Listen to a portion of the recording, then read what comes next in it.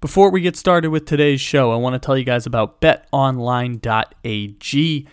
It's that time of the year where the tournament is finally upon us. College basketball takes center stage. BetOnline is the number one spot for bets, odds, information, and the 2022 college basketball bracket contest.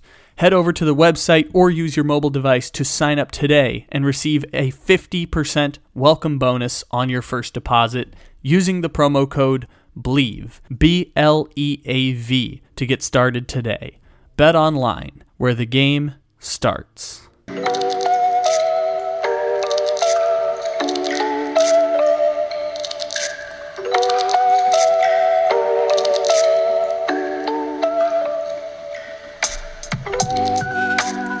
Good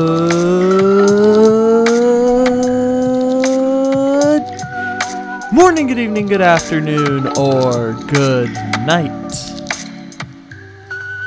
However and whenever it is you may be listening, thank you for stopping into another fantabulous episode of the Take It Easy podcast, live on the Believe Podcast Network, except it isn't live because it's a podcast. Welcome in, everybody. It is March 15th, according to my count. May not be that according to your count, but we appreciate you stopping in however and whenever it is you may be listening. Here on the podcast, we've got March Madness coverage coming at you here today. Razor Rosenthal is back, and we are going to talk a lot about March Madness here today on the show. We will get to that in a second, but we begin here today talking a little bit in the A block about NFL free agency. So it looks like here in 2022, the Jacksonville Jaguars are the team that has to pay the extra money for mid-level free agents because you have to pay people extra in order to come play for your terrible franchise. It was the Lions back in 2018. It was the Jets in 2019, and then in 2020, it was the Miami Dolphins. Last year, it was actually the Patriots, which was a little bit interesting that the Patriots were the team that spent a ton of money, and that one actually kind of worked out for them. This year, it's the Jacksonville Jaguars who find themselves as the team who has to pay a ton of money for mid-level free agents. They gave $21 million per year, possibly that's an up to amount, to Christian Kirk.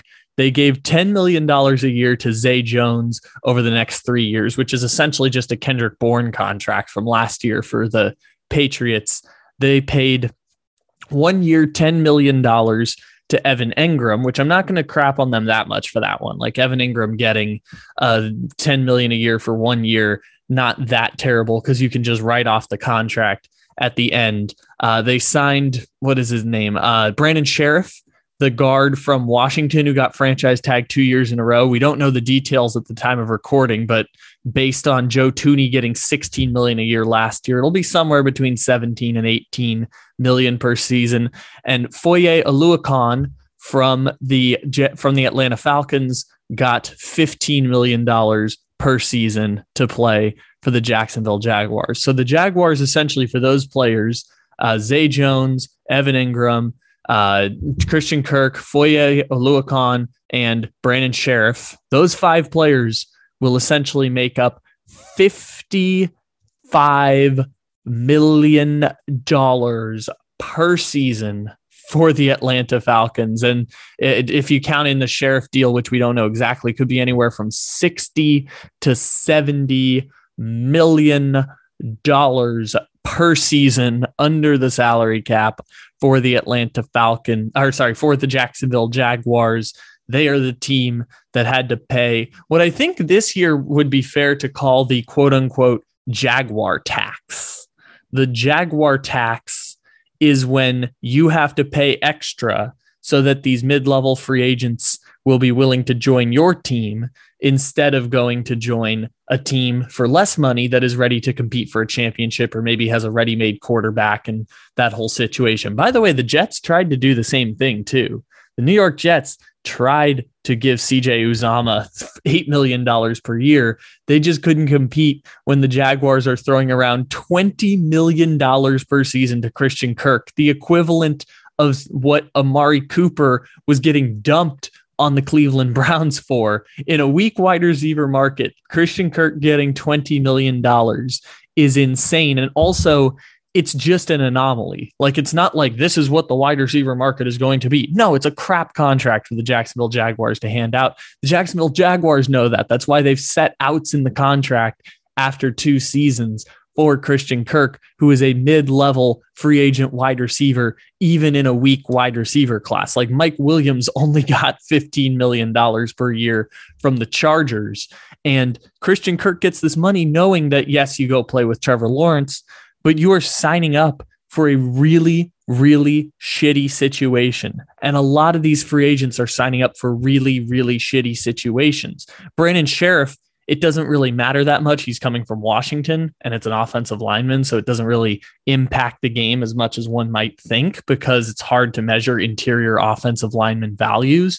But the Jacksonville Jaguars have essentially decided we are going to go all in on mid-level free agents, despite the fact that we as a franchise are not in a position right now to win big. Now, the AFC South is in a weird place right now because we know the Texans are going to be bad. The Texans are just now starting a rebuild, as we talked about on Sunday's episode of Wired Up and the Believe in Texans podcast that I host. The Indianapolis Colts are really good. The Tennessee Titans are kind of mid in the AFC. So the Jaguars can move up and down this path. They're clearly the 3rd team in the AFC South right now.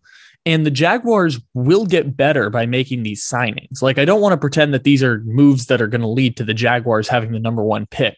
Simply by trying, the Jacksonville Jaguars are going to be good enough to win 5 games next year or 6 games on paper. Simply by trying, they're going to get that close. And those players that they've added, Christian Kirk, Zay Jones, even if you subtract DJ Chark, they're going to bring back Laviska Shenault, obviously. They're going to sign a middle linebacker and a defensive tackle. Those pieces will make them better. They won't make them better to the point where they're going to make the playoffs. They're not going to get better where it's going to springboard a dynasty, but they're hoping that Trevor Lawrence ends up becoming the player that they drafted him with the number 1 pick for. They're following a formula that we talked about before. The Detroit Lions followed in 2018. The Jets followed in 2019. The Dolphins tried in 2020. And the Patriots tried this year. And those end results were the Miami Dolphins missed the playoffs. The Detroit Lions missed the playoffs. The Jets missed the playoffs. And the Patriots got bounced in the first round in splendid fashion by the Buffalo Bills. And what's fascinating is that for every single one of those teams, it was the best course of action they had at their disposal. The Jaguars don't really have a path to becoming great again, but they've been at the top of the draft for 2 consecutive seasons. They traded Jalen Ramsey because they didn't want to give him a contract extension. And then they just gave Christian Kirk the same amount of money that Jalen Ramsey got from the Los Angeles Rams. But Jalen Ramsey represented an opportunity to acquire Trevor Lawrence. And so all of this is complex, and I'm not even saying that the Jaguars won't be good next year. It's just proof why the Jaguars are essentially playing minor league football, and everyone knows it. Because Christian Kirk is not worth more than Zay Jones on the open market. That's just what the Jaguars had to pay in order to get Christian Kirk to come play for their team, to be a wide receiver 1, even though Christian Kirk wasn't even like wide receiver 3 on the Arizona Cardinals. Like, this is just what the Jaguars had to do, or at least the Jaguars thought they had to do. Now, the more sustainable path would have been you wait until the right players come available and you give them gigantic contracts and you move picks for established players on other teams. That didn't obviously happen this time for the Jaguars, but the Jaguars are going to do the best they can with the pieces that they have. And it's going to make the Jaguars better. It's just not going to make the Jaguars good or average or a team competing for the playoffs, but that could be the case now in football because the playoffs are incredibly low bar to hit, as the Eagles and Bears the 2020 Bears and 2021 Eagles in my book didn't make the playoffs, and the 2021 Steelers just didn't make the playoffs because the bar is incredibly low once you get in the middle. And the Jaguars are trying to get into the middle the same way the Lions did that one year with Matt Patricia, where they went 7-9 or 6-9-1 or whatever it ended up being. And the Jets tried with Sam Darnold and giving him Le'Veon Bell and trying to give him wide receiver help and signing CJ Mosley for $20 million a year and signing Avery Williamson to a giant contract and signing Tremaine Johnson and signing LaMarcus Joyner. They tried all of those things over and over again, and it just didn't work out because the franchise, it was trying to plug holes in something that was foundationally broken. And NFL teams that get cap space try this all the time, which is we're going to spend all of it within 24 hours on mid-level free agents, that in the NFL, it's so difficult for players to hit free agency because now even the ones who are slightly carrying value can get franchise tagged by teams. Mike Gesicki was getting franchise tagged by the Dolphins, and we shit on Mike Gesicki all the time on this podcast.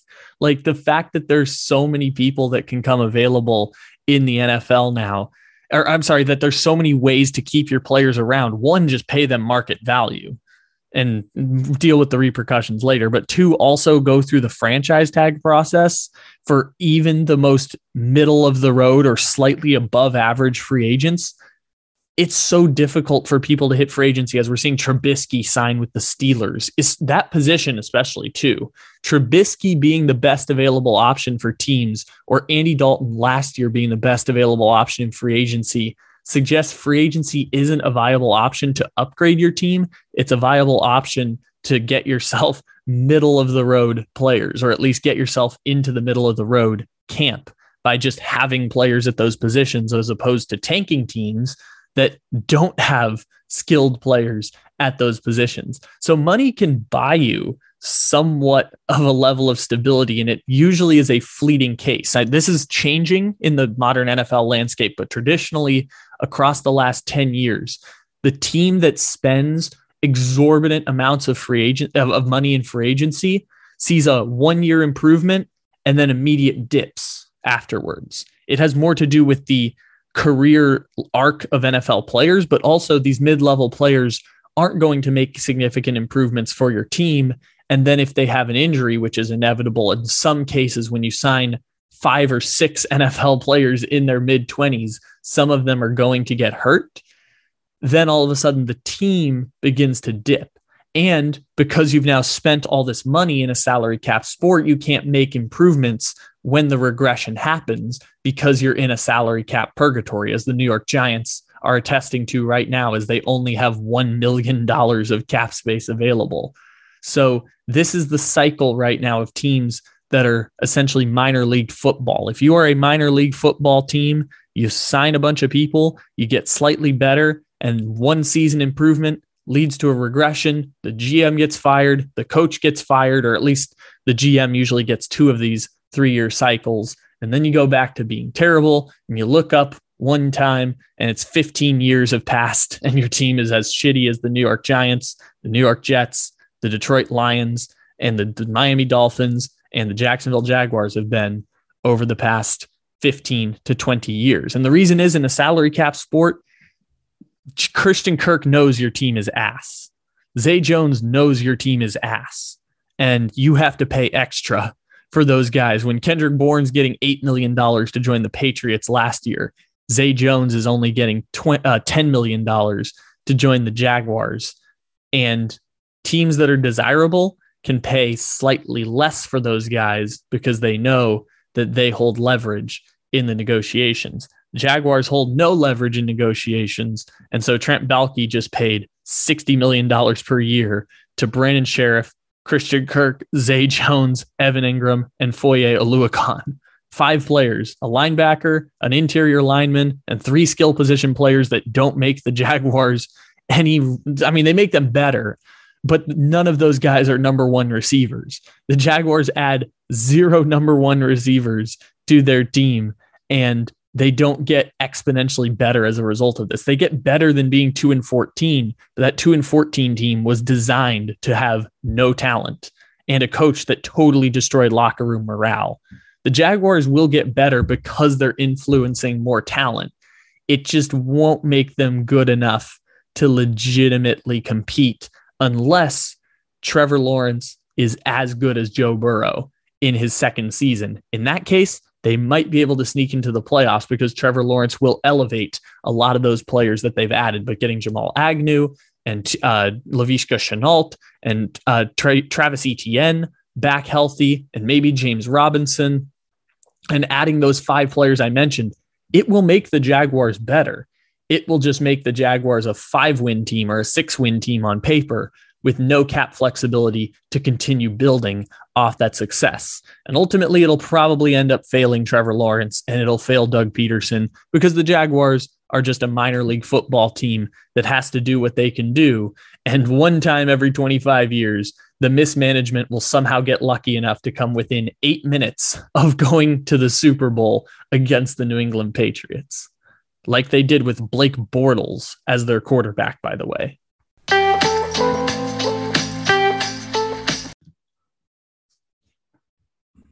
Hello? I'm here. Can you hear me? I can hear you loud and clear. How am I sounding? You sound beautiful. Wonderful. How are you feeling on this fine Monday of March Madness Week 1? Not sure how I feel. We're going to know a lot more how I feel on Friday, but ready to go. It's a big one.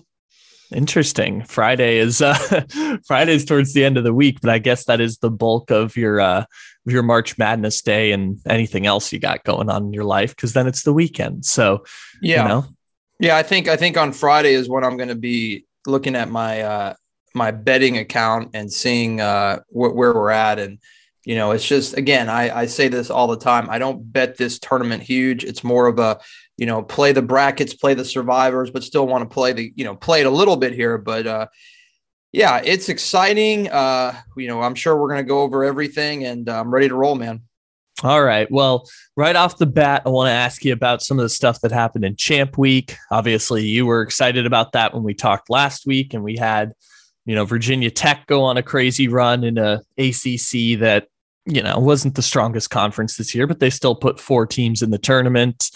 We saw what happened with Villanova winning the Big East. We saw Oklahoma try and make a run, Texas A&M try and make a run. All kinds of interesting stuff happened there. So what did you make of the final 3 to 4 days of the college basketball season?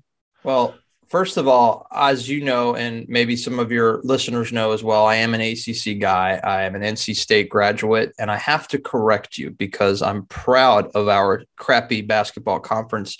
Kyle, we have 5 in the field of 68 this year. We have 5. Notre Dame. I guess I didn't count Notre Dame. You have to count Notre Dame. They are in the tournament. They are in, and they have a very tough matchup in Dayton. We'll talk about that soon. So what stood out to me was Virginia Tech and their incredible ability to shoot the 3 lights out. And what really stands out is the fact that it was Clemson that should have beat them, and everybody else just got blown out by the Hokies. I had a Duke futures ticket to win the ACC at -150. Felt very confident about that. But this is a fraudulent team that cannot guard the 3, and we saw that on display pretty much each game against Syracuse, Miami, and Virginia Tech. I think it's a travesty that Duke is on the 2 line after their performance at Madison Square Garden on Saturday night. Other things that unfolded that were surprising, maybe Iowa winning the Big Ten after a huge collapse the week before at Illinois. Nothing else really dramatic stands out. Arizona takes care of business. San Diego State, Boise State collided in the championship game out in Vegas as we expected. Kansas just doesn't lose these tournaments. They typically win in Kansas City nearly every single year. And you can make an argument the same thing goes in Madison Square Garden for Villanova. So Texas A&M, the biggest surprise maybe of all conference championships, found their way all the way to the finals, just ran out of gas against Tennessee. Another big storyline was Richmond, but not shocking to me. Richmond was, I think, one of the better A-10 teams that just really disappointed during the holidays around December through early January. They had a bad stretch, but I think pound for pound, one of the best teams in the A-10 and overseeded here at number 12. I just don't think they were deserving of a 12 seed. I think they should be in Dayton and not the likes of Indiana or Wyoming. Yeah, but winning the conference championship kind of gives them that extra boost though, right? Is that because they win the title, they don't end up going to the 11-12 matchups. Well, that could be the case. I didn't even know that was a rule. If that's the rule, I stand corrected. So I just don't think Richmond should even be on the 12 line. Let's just give them a 13 because they just didn't have the body of work to deserve that spot. That was one seed that really stood out. The other seed that stood out, and I apologize for just kind of rambling here and you not asking the question, but we go to your conference. You're an Aztecs fan, and I just don't understand why Colorado State earns the 6th seed. Losing in the semifinals to San Diego State and Boise State winning the conference championship, both seated on the 8 line, and they see Colorado State on the 6 line. That was very, very I just, I don't know what the right word to use, perplexed, I guess. I just didn't understand where the committee went with that. But overall, I think they got the right teams in. Altogether, you weren't mad about, SMU or Xavier or Oklahoma not getting in the tournament at the very end? Xavier shot themselves in the foot at the end of the year, and then that horrible loss against Butler in the Big East tournament put them off the bubble. I think Xavier is a very good team, but they fell apart at the end. SMU is really good. I mean, SMU had Memphis on the ropes, and if they could have just figured out a way to hold there, they would be in the tournament. SMU is probably one of those teams that I can make an argument for. You can say the same for Wake Forest, but Wake Forest had a very, very bad end of the year and a terrible, terrible first round loss in Madison Square Garden to Boston College. So if there's any weight in these conference tournaments, Wake Forest did themselves no favor. And then on the flip side, you can ask, well, what about Texas A&M? They did themselves a favor by beating some really good teams, but Texas A&M had a horrible holiday season, as I mentioned before, for some other teams. I mean, just like Richmond, I mean, they went 0-8, I think, in the month of mid-December through mid-January combined. You gotta look at the whole body of work. Great run by Texas A&M, but I don't think they belong in the field of 68. Yeah, Buzz Williams making his triumphant return after many years of becoming a March Madness punchline. Welcome back, Buzz Williams and Texas A&M. For 2 days, we all believed in you making that miraculous comeback. You mentioned the Mountain West, and they've got a couple 8-9 matchups in there. North Carolina's back in the 8-9 matchup this year for the second year in a row, which is interesting given how their postseason kind of ended, which was, they beat Duke and then they lost to Virginia Tech the very next week. So that and your much maligned TCU Horned Frogs are also in an 8-9 matchup. So what do you make of those? And some of the 1 seeds too. I mean, the 1 seeds, we know they're all going to win their first round matchups, but what do you make of the 1-16 and 8-9s in the field of 68? I think if there's any storyline in the 1-16s, it's that Georgia State probably deserve to be on the 15 line at least. I think their unfortunate circumstances by landing Gonzaga is going to put them out of the tournament with really no chance. The 8-9 matchups that appeal to me the most are the 2 that you did not mention. We'll go into the other 8-9s, but I think Boise State Memphis is going to be incredible. I mean, you have a veteran Boise State team that has a lot of depth, but they just don't have the horses maybe to run with Memphis. But Memphis is a very foolish team. They play a lot of fool's gold basketball. They'll play 4 incredible games in a row, look like they can make a run to the Final Four, and then just absolutely collapse because they don't have a ton of depth there. They have just superstars that all play together at times extremely well. I like that game. I think Memphis will win that game. I think they'll emerge as the better team. Then, that Memphis-Gonzaga matchup should be interesting. The other 8-9 is your San Diego State Aztecs playing a very different style of basketball than Creighton. Creighton likes to get up and down the floor quickly, and that is not what San Diego State does. That's a tough game, Kyle. I think if I'm in multiple brackets, I'm just going to split that in half and just go, Aztecs one way, Blue Jays the other way. The only 8-9 matchup that really stands out where I think Seton Hall, yesterday I said on my podcast, I was like, yeah, I think TCU is going to win this game. And then I just look at the overall body of work late last night of Seton Hall versus TCU. Seton Hall, winners of 5 straight in the Big East regular season, entering Madison Square Garden, just ran into a really good UConn team up there. And I think Seton Hall is the better team. I think Seton Hall advances and beats the Horned Frogs. Carolina Marquette, once again, North Carolina faces a team from Wisconsin in the first round of the NCAA tournament. I don't know what to pick here. That's a 50-50 game for me. Carolina is so much more talented than Marquette, but they show lapse of defensive play all the time. Marquette is a really good offense who can get up and down the floor. I'll lean Carolina, but not with any sense of urgency there. So I'm moving up to the West region of the bracket. I find interesting that they set up a possible Gonzaga versus Duke Elite Eight matchup because of how that was the quote unquote game of the year when they played back in Thanksgiving, I want to say, like Thanksgiving time of the year. So was that just a coincidence, or they just kind of set the bracket up in such a way? Duke was the worst of the 2 seeds, presumably, because they're in the same side of the bracket as Gonzaga. Was that just kind of a luck of the draw that they could have that matchup? And I put that down as the chalk matchup that makes it to the Elite Eight. But obviously Texas Tech is very good. Arkansas is pretty good. You just showed UConn their praises. What do you make of that kind of top of the West region? Well, I think if you're the committee, you have Duke as the number 8 team, right? I mean, they barely slip in as a 2 seed. So naturally, you want to make sure that the 1 seed plays either the 7 or number 8 team in the country. Duke being, I think, number 8 has to be. And I would imagine Auburn number 7 in this scenario. So I think Duke is fool's gold, but I also think they are capable of winning the West.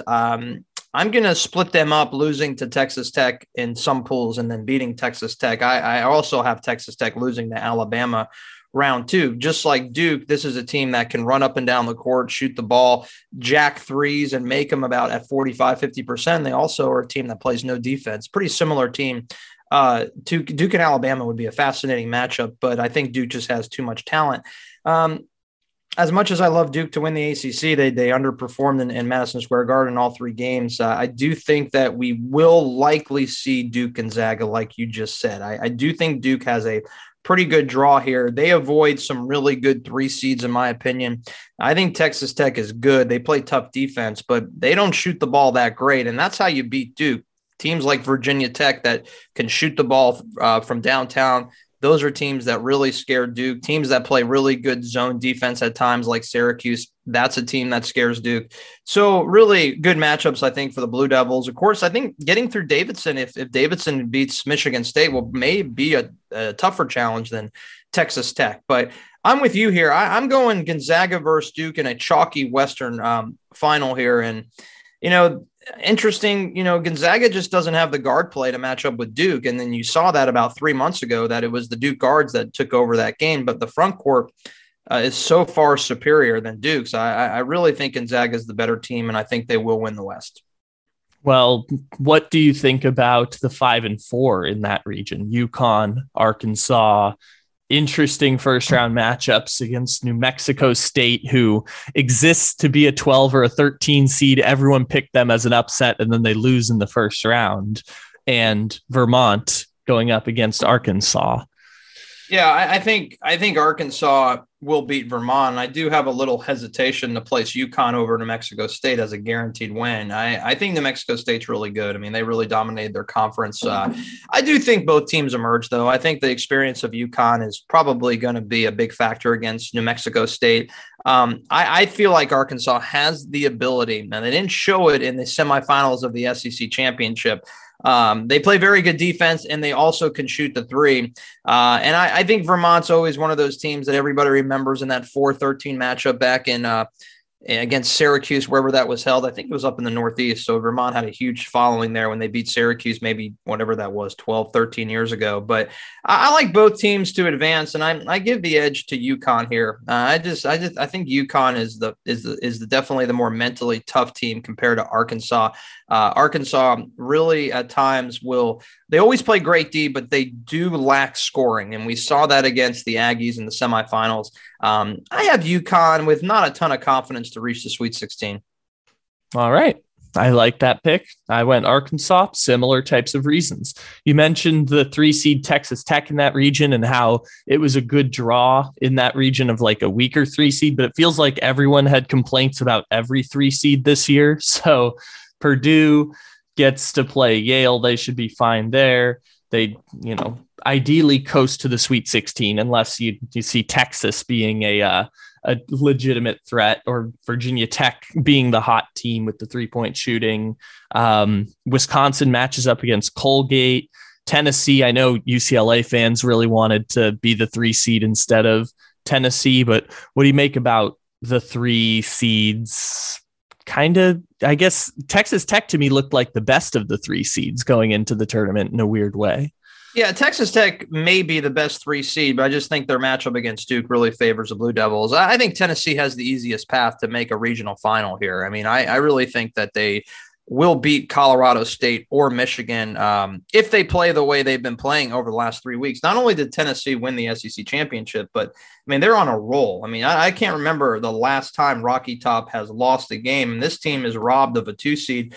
The last time they lost was against Arkansas on February 19th, Kyle. So now as we approach round 2, that will be exactly 1 month since the Tennessee Volunteers actually lost a game. So I think Colorado State and Michigan in trouble against Rocky Top. And Villanova, again, this is a very good veteran team. They have great guard play, decent interior play.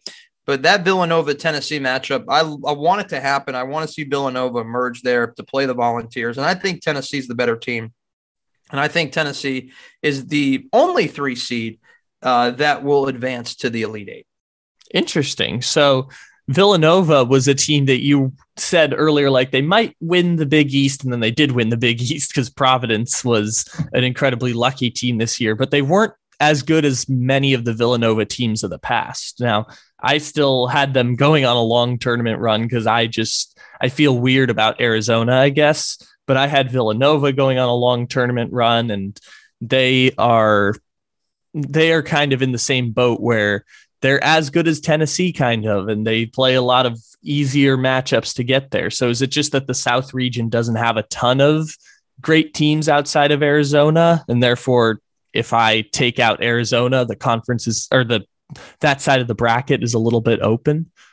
Yeah, I think the South, you can make an argument that the South versus the Midwest are the two, weakest brackets. You never really know until you actually get onto the floor on Thursday. I just think Tennessee's path is the easiest of the 3 seeds. I think Wisconsin's going to, be in a little bit of trouble versus that LSU Iowa State winner. I don't trust Wisconsin. I mean, you look at that team without Johnny Davis on the floor, that team is bad. I mean, they do not look good, and they have no depth. I mean, Wisconsin typically is a team in the past with 8 guys. They don't really play more than 6 or 7 guys at the most. I just don't like Wisconsin. I think Auburn has a great path. As bad as Auburn's been playing, they really lucked out. I mean, they could lose to USC or Miami, but I think they're going to be happy to run into an LSU, Wisconsin, or Iowa State in the Sweet 16. They really couldn't have asked for much of a better draw there. So I like Auburn down there, and I don't think Wisconsin emerges past Auburn. As far as Purdue goes, I mean, I'll tell you, I mean, this is the most talented 3 seed, but they just can't put it together. Purdue is a team that wins 2, then loses 1, wins 3, then loses 1 because they don't play defense. I mean, they have all the scorers in the world. They have depth. They rotate 9 guys. But, can they stop Kentucky? Maybe. I mean, I think Purdue needs to play Texas, not Virginia Tech, because Texas doesn't score very much. And they play great defense, but Purdue just has the horses to outscore Texas in the game. So, Purdue, Kentucky is going to be really fascinating. I really want that 2-3 matchup to happen. Not too excited for Auburn, Wisconsin. If any 3 seed goes down, which I hope goes down, is Wisconsin, because I just think they're a very average team. So I'm really hoping to see that Purdue, Kentucky matchup, which would be an SEC Big Ten matchup. And I'd love to see Villanova versus Tennessee. Villanova is an interesting team, and they escaped all of their games in the Big East tournament. The UConn game was their best game. They won that game, pretty handily. I think it was a 2-point game with 3 minutes to go, and they went on maybe like a 12-2 run at the end of the game to wrap that up. But I just don't trust Villanova as we get deeper against some of these great teams, even though they have experience. I think they're the least talented 2 seed. So your knight in shining armor, it would appear, is Colgate. You're hoping for Colgate to just get rid of Wisconsin early in the tournament so that we don't have to pretend that Wisconsin is a good team. You could have second year in a row 14 seed who almost pulled the upset of Arkansas last year going in and beating Wisconsin. Maybe Colgate will be your savior. Yeah, excuse me, Kyle. I don't really want to see Colgate upset Wisconsin. I just want to see LSU or Iowa State play Wisconsin and beat them, especially LSU. LSU is a really interesting story, what's going on there. But Wisconsin will probably be one of my big money line plays. I mean, they're only laying 7.5. I don't know much about the toothpaste, Colgate. I really don't. I wish. I'm going to do a little bit of work on them, check out their KenPom and read into this, but it's a little juicy there on Friday. I don't know if that's a Thursday or Friday game. It is a Friday game. I like a money line parlay so far. The thing that stands out for Friday would probably be for a Big Ten money line parlay with Wisconsin and Illinois. Everybody talking about Chattanooga pulling off the upset. I just don't see it happening. This Chattanooga team, they're really good, and they have some transfers from some great schools, but let's look at the body of work. They don't beat anybody. It's like, of course they can do it, but when you look at who they play and you look at what Illinois has gone through in the Big Ten, it's just incomparable. I would be shocked if Chattanooga wins this game, but experts say they can. I say no. I like Wisconsin, Illinois moneyline parlay on Friday. So who are the teams that you think could be pulling off upsets, whether they're 5, 12, 4, 13s, which, by the way, they mentioned on the broadcast, 4 13s are the 13s are 5 and 7 over the last 3 years, which is an interesting shift in the trend. And of course, there's maybe 114 that's totally unpredictable or 115 that's totally unpredictable. What are your thoughts about that? Because I saw from 2 people we talked about last week. You talked about South Dakota State, who hadn't lost since like December, and they're playing Providence, who's a team that you didn't like because they were incredibly lucky in their victories throughout the season. So South Dakota State penciled them in for an upset. It felt too easy given the expertise that you gave last week. Yeah, South Dakota State, surprisingly, is only a 2.5-point favorite. So that means Vegas thinks they have a very good chance to beat Providence. Probably a no play for me there, Kyle. Just too dicey, too fishy to really believe that Providence as a 4 seed, probably the shortest number in NC2A history against a 13. I had never seen anything under probably 5.5 before. So maybe we should just take Providence on the money line. Maybe they run South Dakota State out of the gym and surprise everybody. South Dakota State, again, they don't lose, but they don't play many good teams. Providence wins a lot, but they don't beat teams by very much. That's a tricky, dicey game.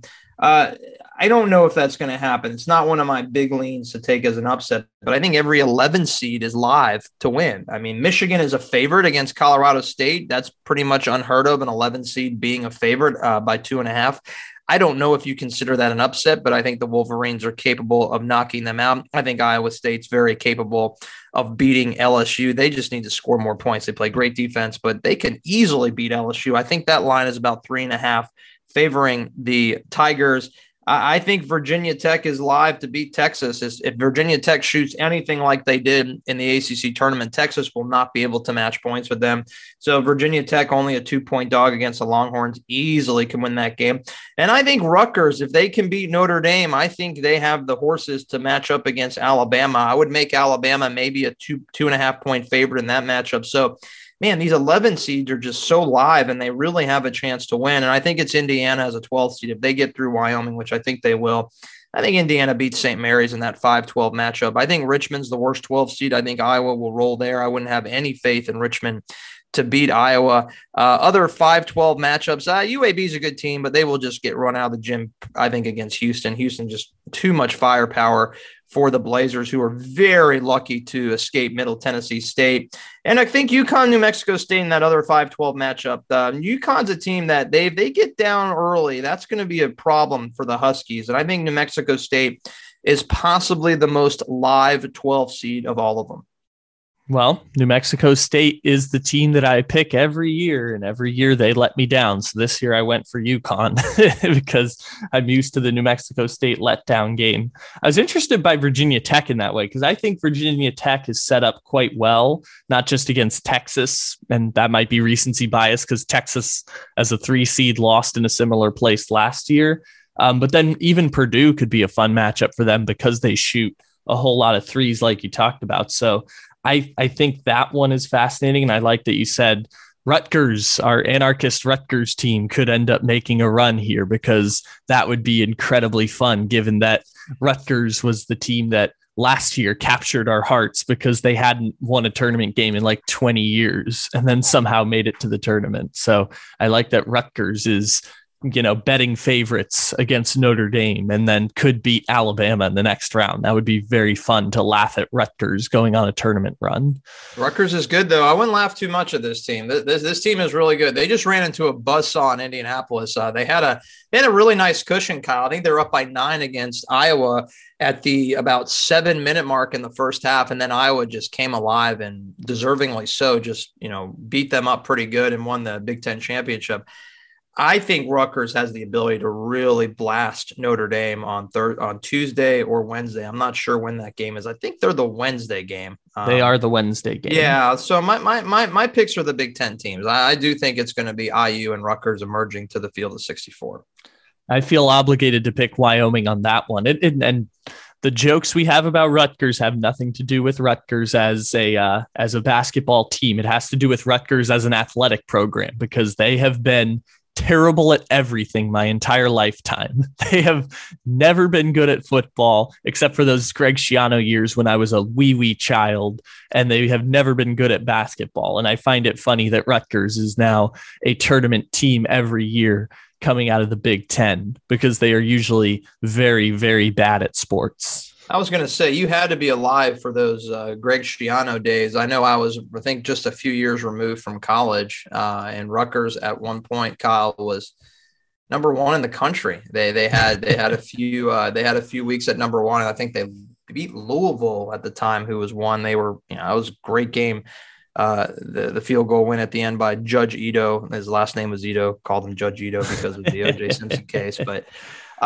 Great story for the Rutgers. I think Rutgers probably should be in the playing game. Maybe, but I don't think Indiana should be there. I think it should have been Michigan and Dayton, to be honest with you. It looks like the best Greg Schiano year was 2006. Sure, it would appear. Sense. Yeah, I would have been 5 years old at the time, which is interesting there. So they got as high as number 7. And they were doing very well in the Big East, it would appear. They started the season like 9-0 that year. So good on the old Rutgers football team who ended up. I thought they reached number 1. Maybe I was way off on that. The highest was 7, huh? Maybe it's a different year. It's possible. That was just the only double-digit win season that they had under Greg Schiano. So maybe it was a different season that they jumped up in the rankings, but they were in the top 10 16 years ago. And since then, it has been a precipitous decline for Rutgers football. No doubt about that. It's been a struggle, but maybe, just maybe, they have a chance this year to compete for a bowl game. They snuck in the door, I think, when Texas A&M backed out of the Gator Bowl, whatever it's called now, and then they just got blown out by Wake Forest. So who knows? Who knows what's going on with Rutgers football? I forgot about that. I forgot they got to play a bowl game on like 4 days notice. It was interesting there. What else is there? How about 7-10 matchups? Obviously the Miami team is going up against USC, and I'm picking them in all my brackets for no reason other than just picking Miami to win. Murray State, I didn't realize they only lost 2 games all season. They could have been a 6 seed or 5 seed even, given their reputation this year. You mentioned Davidson earlier in their matchup against Duke. Sister Jean is obviously in there. Any interest on the 7-10 lines, either gambling or bracket picking, anything of those sorts? They're all so great. I mean, honestly, like I really cannot wait to see Michigan State Davidson. It's a no play pre-flop. Always look at live though. I always bet live on some of these games when I start to see an edge for one team.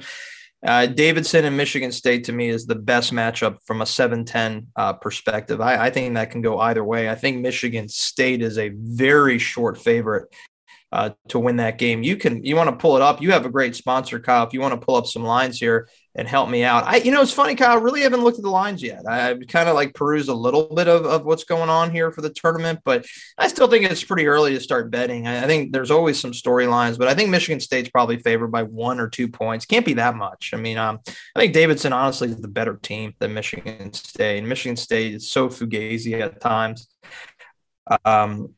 Murray, San Francisco. I think Murray's the 1-7 seed that really can roll here. I mean, it's a mid-major matchup between these two teams, but I don't know. I mean, it's going to be a short number there too. I would imagine Murray's only favored by 2 because San Francisco has a pretty good resume, way overseeded in my opinion for San Francisco. I think Murray should be on the 7 or 8 line, but San Francisco, if they were going to get in, that's another team you can almost make an argument that should be in Dayton.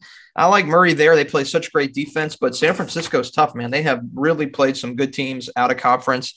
Miami's Southern Cal is really good. I mean, you talk about 2 teams that have had some really good moments in conference play. Miami, winning at Duke, which was huge. USC pretty much beating up everybody in the Pac-12 for the exception of Arizona. They split with UCLA and then really beat up all the bad teams. That's a tough game. I mean, I kind of lean Southern Cal there, but I don't really feel great about that. That's one of those games where I'll put Miami over Southern Cal in some brackets and vice versa. That's like probably a 2-point spread as well. I mean, how do you make it more than 2? Sister Jean, Ohio State. That's the contrarian play for me. I think Ohio State wins this game, and I think people are all over Loyola Chicago. You've heard it on ESPN, CBS, depending on, what you listened to last night. Now, Ohio State doesn't play defense. They are banged up, but, Loyola Chicago was terrible in the month of February, late February and early March. I mean, they finally put it together for 2 games. That's all they really needed to do was to take care of business against Drake and Northern Iowa. I think Ohio State is just, if healthy, and there's going to be an interesting situation with Zed Key, Kyle Young. Are they both going to be there? Which I think they will. I think for this tournament, I think they'll be ready to go. I kind of like the Buckeyes here. I don't want to play it big, but too much hype for Sister Jean going to this tournament. Obviously Drew Valentine has that Big Ten tie with Michigan State, probably knows Ohio State, but people are making that argument. But what does he know about Ohio State? That's not the same Ohio State team that he competed against 10 years ago. So give me the Buckeyes. Okay, so here's some updates courtesy of our friends at Bet Online Sportsbook. Michigan State, 1.5-point favorite against Davidson. We have Loyola actually a 1.5-point favorite over Ohio State, which is something you alluded to certainly as your contrarian in saying the higher seeded Ohio State would win. USC 2 points against Miami. And going against what you said, San Francisco 1.5-point favorites actually against Murray State. Wow, that's crazy that San Francisco would be the favorite. Maybe Murray's schedule's a lot weaker. Can you pull up KenPom for these 2 teams? Because that would make me want to believe that San Francisco's KenPom is really high, or at least close to Murray State, because that I found fascinating that you just said. You would be correct that San Francisco is 21 according to KenPom, and Murray State is 27 according to KenPom. San Francisco is the highest double-digit seed according to KenPom, and they are higher than every 7 seed, 8 seed, and 9 seed according to KenPom. Well, there you go, and that's the reason why San Francisco is a short favorite there. I like Murray though. I'm advancing Murray in most of my brackets there, but Of course, that I guess that's set up to be another battle. Tough break for Oklahoma too. Oklahoma had 30 according to KenPom, and they were the highest ranked team that didn't make the tournament according to our friend KenPom there. But they kind of boosted themselves at the very end with that last second run to try and make the tournament by beating Baylor and trying to have a run in the Big 12 tournament. I also find funny that Porter Moser is coaching Oklahoma, and he just left Loyola, and Loyola had the crazy run to make the tournament, but Oklahoma didn't make the tournament this year, which is a sign of the changing times in college basketball, along with the fact that there were 4 teams from the Mountain West, 3 teams from the Big West, and only 3 teams from the Pac-12 that made it to the tournament. The West Coast put 10 teams in the tournament, and they didn't come from the Pac-12. Only 3 of them came out of the Pac-12. Unbelievable. Wow. How about that stat? Yeah, the 10 West Coast teams, and only 3 of them came out of that conference, which makes me feel happy because I've been saying the Mountain West is the better conference in sports for the past 10 years with San Diego State, Boise State football. Fresno State had a nice little run there in football. Then the Pac-12 has kind of been in purgatory for a little bit there, but that one made me feel good a little bit. Is there anything else that you find interesting along this bracket? I like most of the stuff. Here's the one storyline before I leave you, Kyle, is I think Kansas, if they got an easy path, I think overall compared to the other 1 seeds. I'll tell you that Iowa's hot, but you never know. Iowa could stumble against Providence or South Dakota State, but I do think Iowa will emerge there to round 3. I think Kansas got themselves a good spot here. And I think they are a team that I think is a fraud. I've seen them just go into some major scoring droughts over the regular season. So if they would have had a tougher bracket, I would have probably thought Kansas would go down early, which they still very could go down to Iowa or Providence. You never know. But I do like their path the best. I think the East is the toughest. I think they may have the weakest number 1 seed with Baylor, maybe, but boy, are those 2 through 10 seeds just really, really difficult. San Francisco on the 10 line there, as we just mentioned. Carolina on the 8 line. That's no joke. And how about the 12 seed Indiana possibly?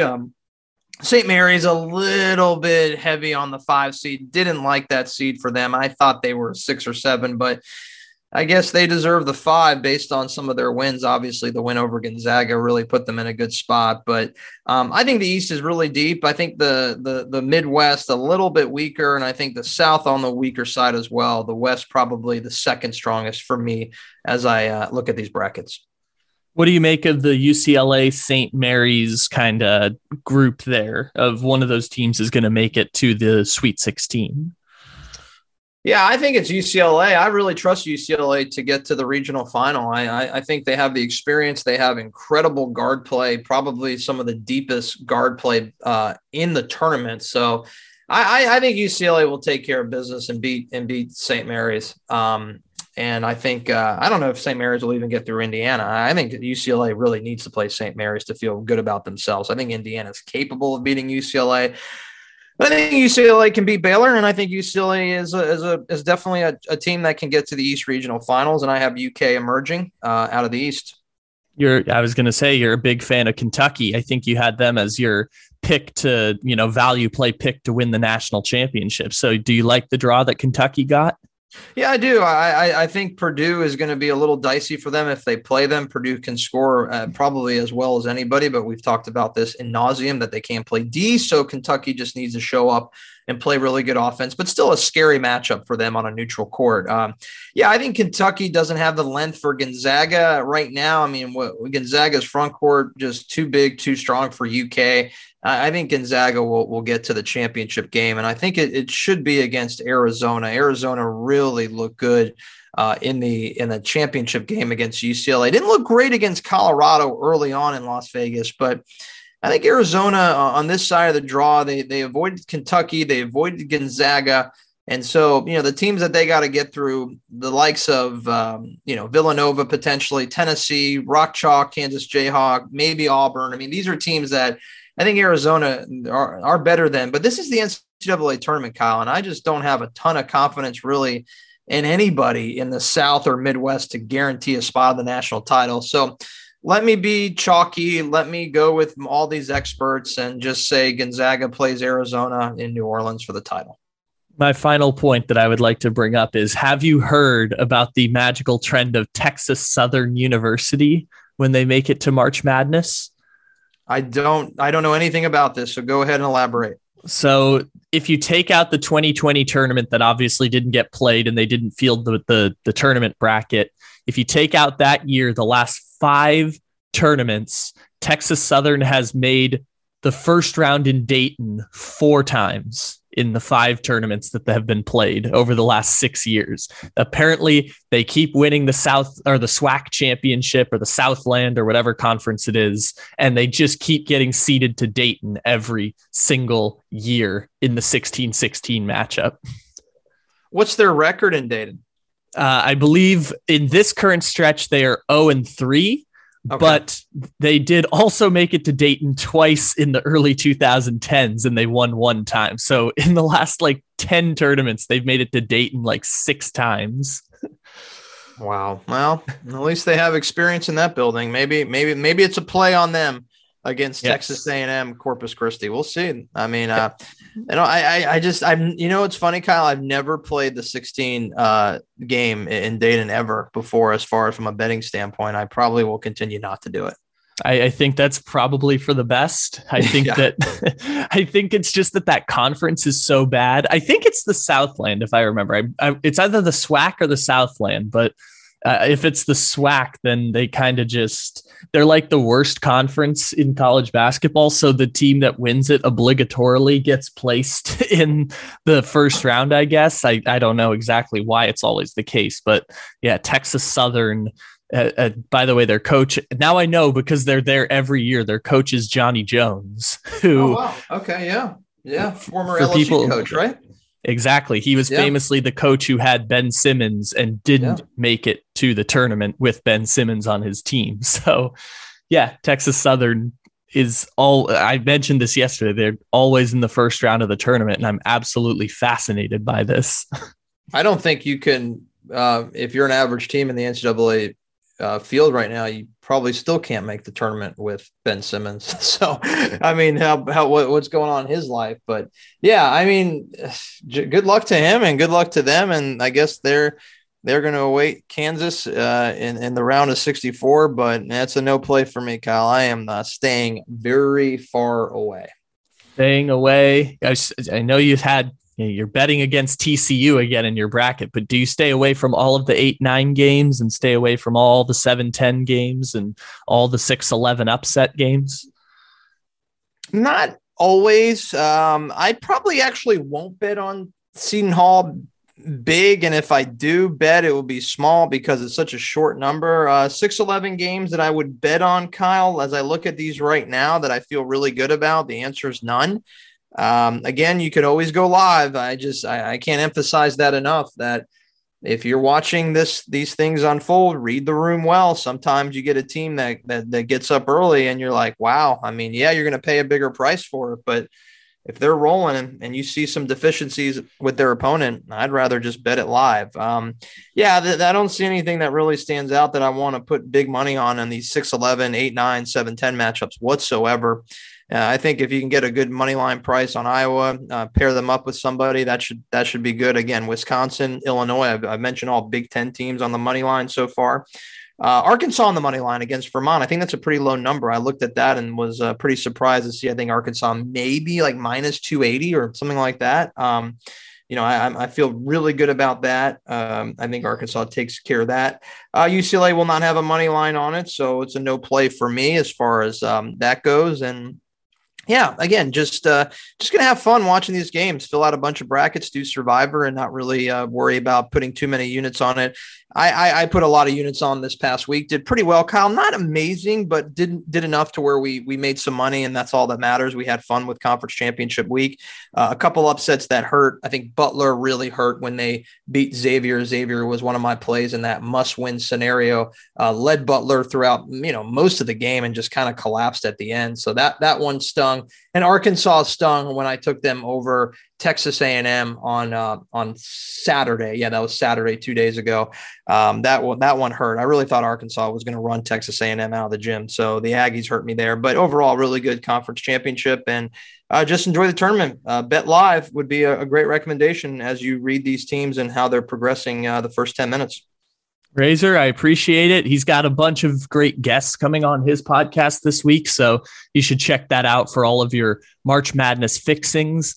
Anything else you want to throw out here for the people to know before you head out? No, I appreciate the plug. My Twitter handle is @Rosenthal Razor. I work for Beer Life Sports. You can follow that Twitter handle @Beer Life Sports. Good luck to you, Kyle. Good luck to all your listeners. It is the best 2 days, I think, of the year, which would be Thursday and Friday. I think momentum dies down a little bit on Saturday, Sunday, but there's nothing that compares to Thursday, Friday.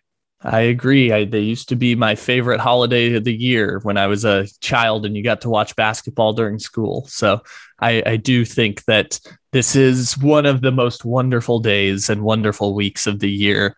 Even though I haven't watched very much college basketball this year, I can still root for Laundry, even if I don't know many of the players once it comes to the tournament. You'll have a blast whether you've watched 5 minutes of hoops this year or 7 days a week like myself. It never disappoints.